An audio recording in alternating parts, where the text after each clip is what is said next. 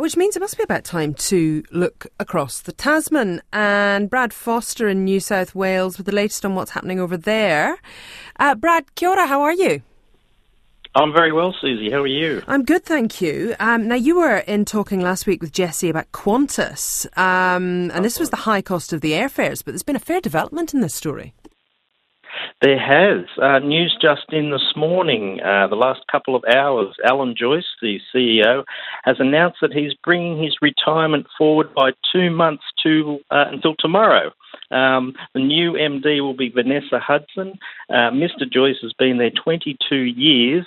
He said it's a good opportunity or time for him to step down to allow Qantas to accelerate its renewal. And, of course, there's been a few issues over the past week, particularly on Qantas. I mentioned that Mr. Joyce fronted a commission into the high cost of airfares and the amount of money that was owing to people who had their flights cancelled during the pandemic. Now, following this last week, the Australian Competition and Consumer Commission, that's basically our country's independent corporate watchdog, they launched action in the federal court alleging Qantas engaged in false, misleading and deceptive conduct by advertising tickets for more than 8,000 flights that it had already cancelled but not removed from sale.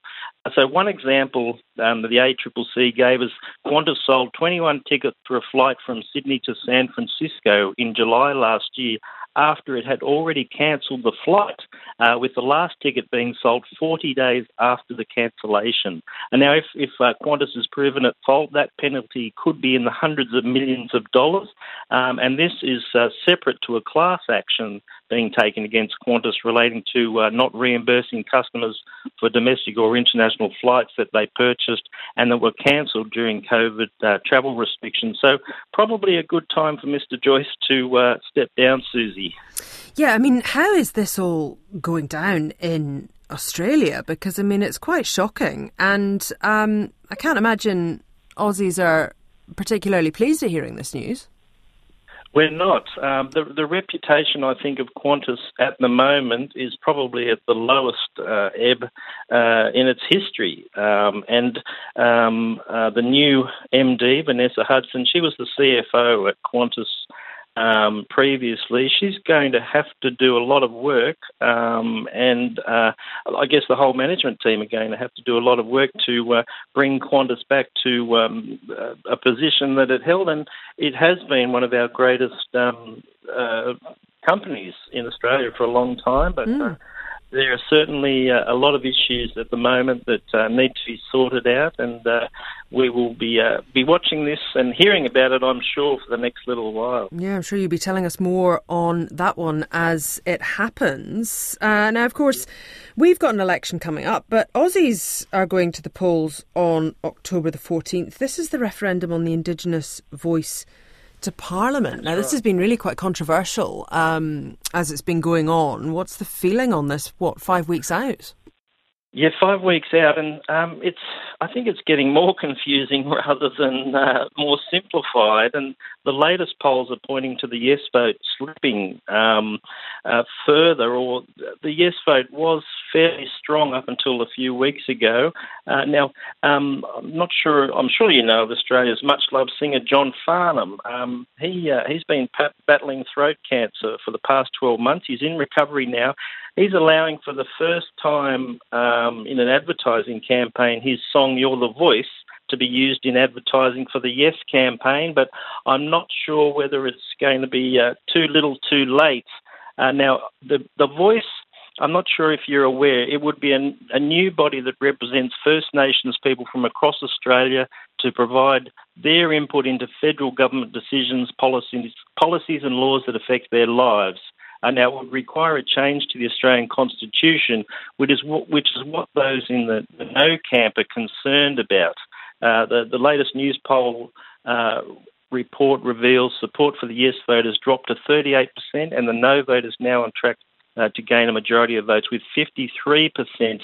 And over the weekend, the federal ombudsman, he's concerned about enshrining a voice to Parliament in the Constitution, if he said if he wins the next election, he will hold another referendum on the voice. Now, this one's costing us $400 million or thereabouts, Susie, and I'm not sure if the Australian taxpayers will be happy to have another one if this one fails. But I just wish everyone would vote yes and get it done.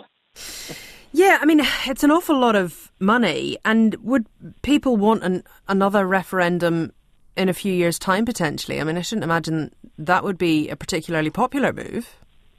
Yeah, well, Peter Dutton, the opposition leader, he supports the creation of local advisory groups in regional and remote areas and having Indigenous Australians recognised, but not via a national advisory body. Whether he's nitpicking, I'm not sure because he's in opposition, but it's certainly divided the nation at the moment, and we have 5 weeks left of campaigning. I'm sure I will be hearing Johnny Farnham's You're the Voice song on TV for the next little while at least.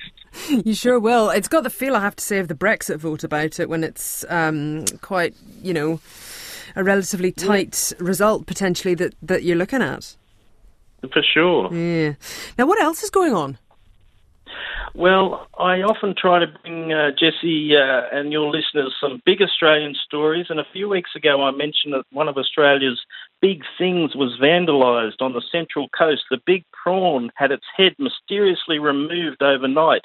Now, we don't have any news of the return of the head, but the Royal Australian Mint has just released a series of 10 $1 coins that commemorate and celebrate 10 of our most iconic big things around the country.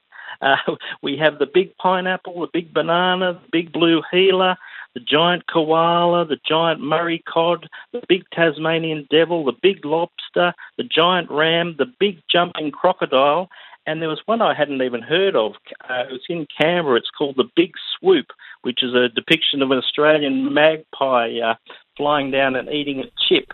Now, apparently there's over 600 big things around the country. I don't know if you've been to Australia and seen any, Susie. I've been to the Big Pineapple a few years back. Have you? Yeah. Oh, great. Yeah, it's big. And it looks like a pineapple. Yeah, well, Yeah. I'm a bit disappointed the big bogan didn't make it onto a $1 coin. That's in Ningen, but people probably much smarter than me made the selections on what was going on. You can also, Australia Post has also released a series of big thing stamps as well. So if you're not into coins, buy yourself some new postage stamps. Oh, lovely. Now, we also have Tim Finn playing at the Sydney Opera House, one show only next Saturday night, and we're into the finals playoffs of the Rugby League and the AFL, and the Warriors take on the Penrith Panthers on Saturday afternoon, and I have to say I'm going for the Warriors. I'm not a fan of Penrith. They won the premiership the last 2 years, and I think somebody else deserves it, and why not the Warriors? They're doing well this year. Oh, good stuff. That's what we like to hear. Thank you so much for that update from New South Wales. Brad Foster in with us there.